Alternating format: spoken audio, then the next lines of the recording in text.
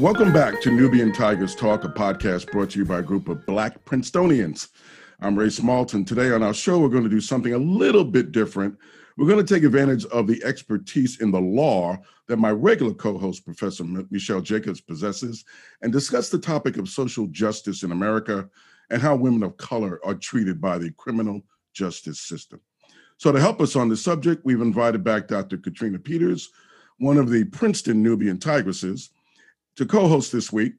And Dr. Peters is the clinical professor of psychiatry at UCSF Zuckerberg San Francisco General Hospital, and is currently the medical director of inpatient forensic psychiatry. So Katrina, welcome back. Thank you, Ray. I'm thrilled to be back. So Katrina, to kickstart, I thought we could briefly discuss the impact of the murder of Ma'Khia Bryant by police officer Nicholas Reardon of the Columbus, Ohio Police Department.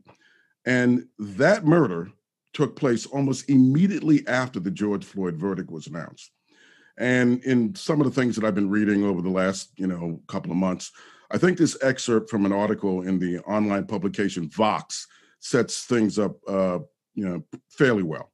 It goes, but the cries for justice that applied to George Floyd did not ring out as loudly for Bryant. Even after it was discovered that Bryant was living in foster care, that she was in the middle of a fight with older women when police arrived, and that she was allegedly the one who summoned the police for help, people, some of the same people who called for justice in Floyd's case, used police talking points to justify the 4 bullets that Reardon unloaded into Bryant's chest. She was brandishing a knife, many pointed out, which meant that the Black women, or Black women in general, needed to be protected. So Katrina, in your psychiatric work over the years, have you ever been exposed to similar incidents such as this senseless murder of Ma'Khia Bryant? Yes, Ray. One of my first cases I consulted on as a forensic psychiatrist comes to mind, the case of Teresa Sheehan. There were tragic similarities, but important differences. It also involved a woman of color, an Asian woman, a knife, and the police, who were called for a person who was in a serious mental health crisis to be taken to the hospital. Instead, she was shot 7 times after police forced entry into her apartment. She survived, but was charged with 5 felonies for assaulting the police. The case ultimately went to the Supreme Court. Well, so this is right up Michelle's alley. And so, we haven't had a chance to really introduce each other fully to our listening audience over the time that we've been doing this podcast. But I'm going to tell you that Michelle Jacobs is a full professor of law at the University of Florida College of Law, where she teaches criminal law, criminal procedure, white-collar crime, international criminal law, and something that's very controversial today, critical race theory. She also taught at Rutgers School of Law in Newark, as well as the Howard University School of Law. Professor Jacobs' scholarship focuses on access to justice for communities that have been marginalized in the law. And in particular, she concentrates on how Black women experience violence at the hands of the state, whether it's when they're accused of crime or a victim of crime, or as victims of police violence. She tries to highlight the way Black women who are survivors of domestic violence are criminalized for daring to protect their own lives. And over the past year, she's been a frequent media commentator on police violence, particularly as it relates to police murders and sexual assaults of Black women and girls. But we've been blessed to share her scholarship and partner with her this past year on our podcast. Welcome, Professor Jacobs. Okay, guys, thanks for inviting me. And it's going to be fun to be on the other side of the mic for a while. Yeah. And I know Katrina and I are going to pepper you with all kinds of great questions. So we look forward to it. But, so Michelle, to start, why don't you give our listening audience a sense of how and why social justice toward women of color is still very much misunderstood and as well underreported? Okay, so that's really 2 different areas of questioning. But I think for us, the important one is why it's underreported. And that's because the press is not interested in the issues that impact Black women. Or Black girls either, for that matter. So you may remember when we're all old enough to remember when Nancy Grace used to do her show, where she would come on the show and talk about all the blonde-haired, blue-eyed, missing white women. Mhm, And she, mhm. she would get all riled up, and all week she was just talking about these blonde-haired, blue-eyed, white missing women. Right. And someone finally challenged her on why she never talked about any Black missing women. Mhm. And it was sort of like one of those hot mic moments where she didn't know her mic was still on. And she said, well, if a Black woman is killed, who's interested in that? Bingo. Now, that's a terrible thing to say, but the truth of the matter is she was right. No one is interested when something happens to Black women and girls. And there's a whole historic reason for that. But in our society, even today, Black women are the second lowest level of women on the women totem pole, right? Native American women hold the lowest position in terms of the things that happen to them that no one cares about. But after them, we're right next. No one cares about what happens to us. And that has a lot to do with the legacy of slavery and the stereotyped imaging that came about Black women through the evolution from slavery and through Jim Crow until current times. But nonetheless, the media doesn't report it because they don't care about what happens to Black women. Mm. Given that the media doesn't care what happens to Black women, and that is going to really reflect what happens in society. They're not interested because we all are those who matter are not interested. What do you think? What kind of changes do you think would have to happen to make people interested and care about Black women? Okay, so I'm going to focus myself on my area, which is criminal justice, but it's one, it's like an onion, right? You've got the outside of the onion and then you have the inside of the onion, and each piece has a lot of layers to it. So one, we'd have to be in a situation where we lived in a country that cared about women, period, right? And we don't. The United States is a misogynistic nation. They don't care about any women, but if there is going to be a group of women that gets to be cared about for a few minutes, it's going to be white women only. So there's the external piece, but there's also the internal piece. And since our audience is primarily Black, I'm going to speak to that piece because I don't often get a chance to talk to Black people about this issue. There's always the question of whether we disrespect ourselves, right? So there, as any oppressed group, as we get told over and over that we're worthless, we can sometimes have elements of the community that absorb that self-hate, right? And they reflect it back to others in the community. So we actually have members of our own community that also don't care about what happens to Black women, right? And who may be responsible for harms that occur to Black women. So we've got that piece. Then we have what myself and a lot of other scholars call the race loyalty piece, where the Black community is so inundated with hatred coming from all directions that we usually rally around the focal point of the main thrust of the hate, which is Black men. So the community invests its energy on protecting the imagery of Black men, even when that comes at a detriment to Black women. So the two most common and clear examples are the Clarence Thomas nomination for Supreme Court, where a Black woman came forward and said, this guy is a bad apple. He sexually harasses women and he sexually harassed me, a Black woman. Right? And the NAACP and a lot of other organizations said, no, we should support Clarence Thomas because the white people are attacking him, right? Well, he harmed a Black woman, right? But the community decided that he was the person to protect, not her. And you can see where that got us. Yeah. So, I'm glad you mentioned that, because in terms of for the images of Black women, you talked about how important the society chooses the image of Black men is more important than the image of Black women. In one of your published pieces entitled Prostitutes, Drug Users, and Thieves, the Invisible Women in the Campaign to End Violence Against Women, when you talk about how Black women, the images are, and how that impacts how we're treated, could you speak to that? Sure. So there's four primary stereotypes that have followed Black women coming up from out of our enslavement.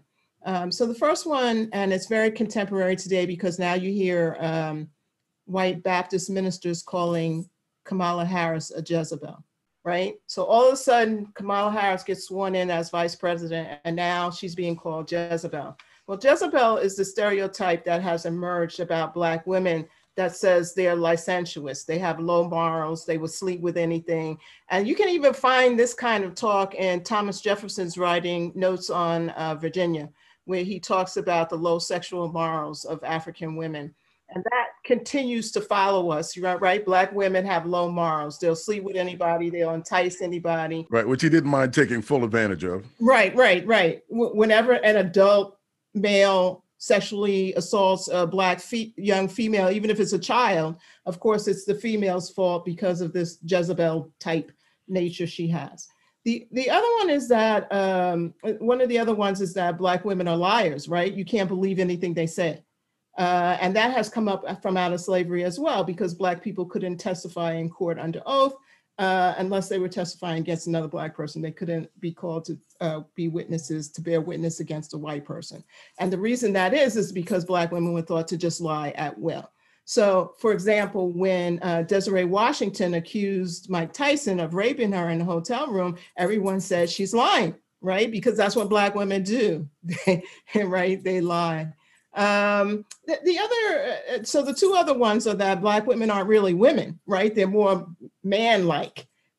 So if a Black woman is claiming she's been injured, everyone thinks, well, it's not really an injury because, she can fight like a man. So she's just a mutual combatant of whomever she is fighting with. And you see, this comes back around to what happened to Ma'Khia Bryant, right? If we think about that, we can tie it up at the end. Mm-hmm. A mutual combatant, she's just fighting, right? Like a man, she's dangerous. She has a knife and she's just fighting, presumably, as the press says, for no reason. Of course, now we know there's a whole long backstory to what the reason is. And the last one is that, which I don't find so much in the criminal justice context, but just to close out the discussion, is that Black women as mammies, right? Mm-hmm. We're there to nurture and protect white children, white men, white people who are in distress. And we do that so well, we do it to the extent that we exclude paying attention to our own children. And this can come up sometimes in the context of the social services aspect of how we look at Black women in terms of how they deal with their own children, which also came up in the Ma'Khia Bryant context, right? So you got, in her case, you have this configuration of all of these things. So the problem with the women, with our women who have substance abuse or other kinds of issues, we in our own community will engage with the stereotyping of Black women so that we don't feel inclined to unify behind them when something terrible happens to them, right? So you have that stereotype going on. Now, we can contrast that with what happens with Black men. The stereotype about Black men is that they're violent, brutal beasts, right? Right. And it was just the anniversary of Tulsa, right? So we know that all of these massacres happen when there's a false accusation that some Black male has raped or sexually touched in an offensive way some white woman. Mm-hmm. And so everyone starts attacking the Black male as being this brute, and the community says, no, we've got to rally around that Black male because they're denigrating him. They're trying to absorb him in this stereotype of the savage Black brute. But for Black women, we don't have something that everybody rallies around us in order to protect us when people are attacking us for that purpose. We're either liars or, we have low moral values, or we're fighting like men, right? And this also comes up in the domestic violence context. Now, one of the complicated pieces of that is that when you get into more middle to upper class Black society and church societies, there's a tendency for us to withdraw from support of women that fit those categories that we might be offended at. What accounts for that, Michelle? What do you think accounts for that? So, we have to talk about the phrase has gotten some abuse, but I think it fits for the moment. And it's called the politics of respectability, which means that unless the woman who has come forward is somebody that we can hold up as a community on a pedestal, we feel like we can't afford to back that woman or to support her. And the clearest example I'll give you of that goes all the way back to the civil rights movement, when the first woman who refused to give her seat up to a white person in the Montgomery bus was not Rosa. Right? Was not Rosa Parks. It was another Black woman. But the problem was she had a child out of wedlock. Right? And so the church community, which is basically what the civil rights community was at that point, said, we can't hold up this girl. Right? She's not. She'll come under too much scrutiny. Yeah, she's not the person we want to support for that. That woman was a warrior too, right? She was a warrior too. She said, no, I'm not getting up. But she wasn't worthy of being the role model in the way that Rosa Parks was worthy of being the role model. Now, that's no knock on Rosa Parks. She was a, fabulous woman. But that's just to say within our own community, we sometimes will not rally around a Black woman. Right. Once there's an allegation, either that she's a drug addict, she's a prostitute, she has a criminal record, there's something there that makes the community not want to support her. You know what? And if you go back to, honestly, with Jackie Robinson being promoted to the major leagues, right? I mean, Jackie had to fit a particular profile. Right. Before he was going to be able to break the color barrier. Right. But you see, our community would have rallied around Jackie Robinson no matter what. Correct. Right? Whether he fit the profile or not. But for Black women, we don't. And the adultification issue that Katrina was mentioning before we got on the air has to do with the fact that white people can look at a Black child Black girl child as young as 5 and see an adult, right? So our kids aren't even allowed to be kids. Our girl children aren't allowed to be girls, right? And this is why adult males from outside of the community and within the community, to speak the truth, will try to sexually harass or assault our very young girls because everyone's looking at them as if they're adults, when in fact they're just children. And the police will constantly look at our young girls as adults. And this is why you see them being manhandled on the street. You all remember that video where the young teenagers were at the pool party in Texas. Right. And the cops came because some white person said, believed they weren't entitled to be there, despite the fact that they were.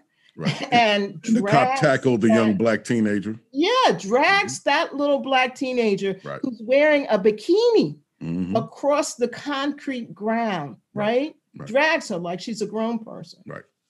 So this is what we see over and over with our girls. It's unfortunately, most people don't see it where it primarily happens, which is in the schools. But if you could see some of the videos of the school police brutalizing our young girls, it's mind-boggling. There are too many examples of those slavery. I mean, just one of the things, because as during slavery time, young girls starting at 5, you had to get a job. I mean, you were working. Right. You were not protected. Once you were old enough that you could follow some directions. In fact, I had a great grandmother who didn't walk till she was 4 because she heard that if you started walking, they would put you to work.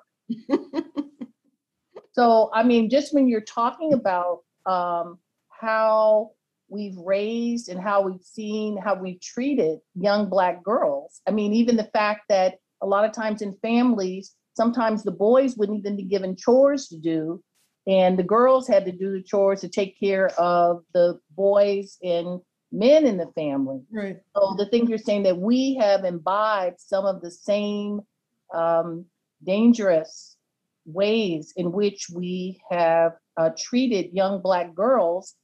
And then when they become young Black women, how do they outgrow that? Right, right. So you can't outgrow it, right? It just follows you. on into adulthood. And, now because everybody's paying attention to self-care and mental health, you'll see in a lot of the Black women's health sites, they're telling Black women to resist this notion that they can be strong Black women all the time. We're supposed to be super Black women because it coincides with this idea that Black women can't be vulnerable, right? So, for example, in our domestic violence courts, if you have a Black woman who's being brutalized by an intimate partner, when she goes to court, the judge will say to her, "Well, you look like a big woman. You look like you could take it as good as you can give it," right? But so where is that empathy for the woman who's being brutalized in her own home by an intimate partner? It's not there for us because they're looking at us like combatants. You can give as good as you can get, right? So, and often you'll see that a lot of the women who are incarcerated now, particularly for violent offenses, they are domestic violence survivors who are being punished because they refuse to allow themselves to be killed by an intimate partner, and they fought back. But the courts, the police, the prosecutors, they all look at them as combatants, not victims the way they do white women who are being beat by their intimate partners. That takes us to, Michelle, one of your papers. You talked about violence Black women experience at the hands of law enforcement. And then in the larger picture, you talk about violence against Black women as longstanding, pervasive, persistent, and multi-layered, yet few legal actors seem to care about it. Right. So kind of give us, how did you come about? How did you get to that evaluation about violence against Black women?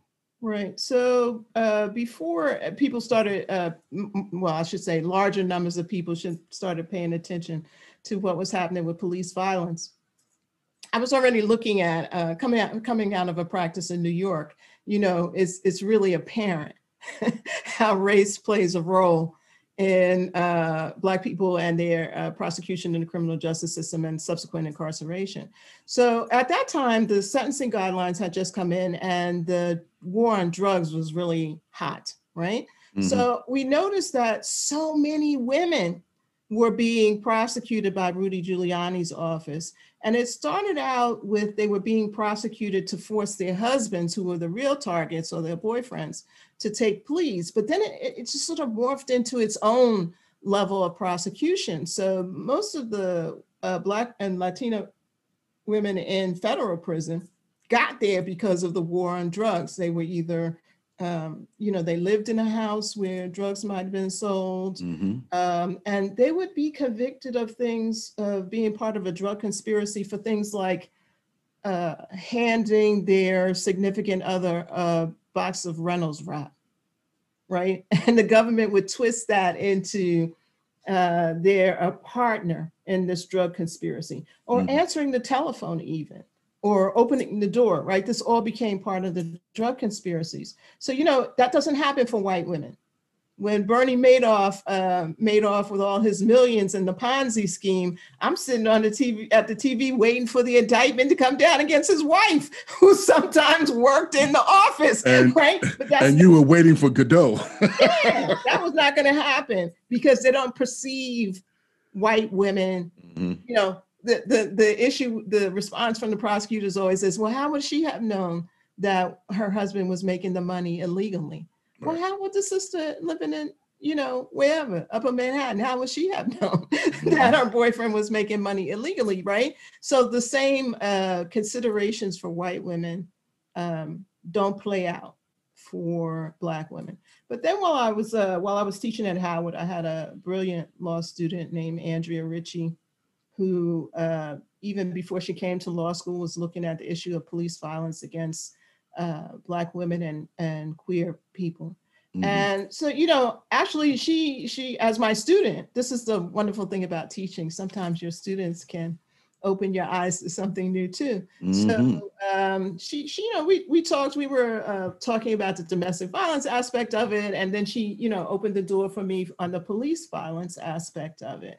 And she today is the leading expert on police violence against Black women. Fantastic. And, gender nonconforming people. But after that, I became more interested in specifically looking at how criminal law was impacting Black women, and then how, in general, state violence was impacting Black women. Now, I'm on the criminal justice field, but state violence, is foster care, it's welfare, it's all those social services that are provided to Black women, and there's violence in that. But on my side of it, I was looking at the criminal justice side.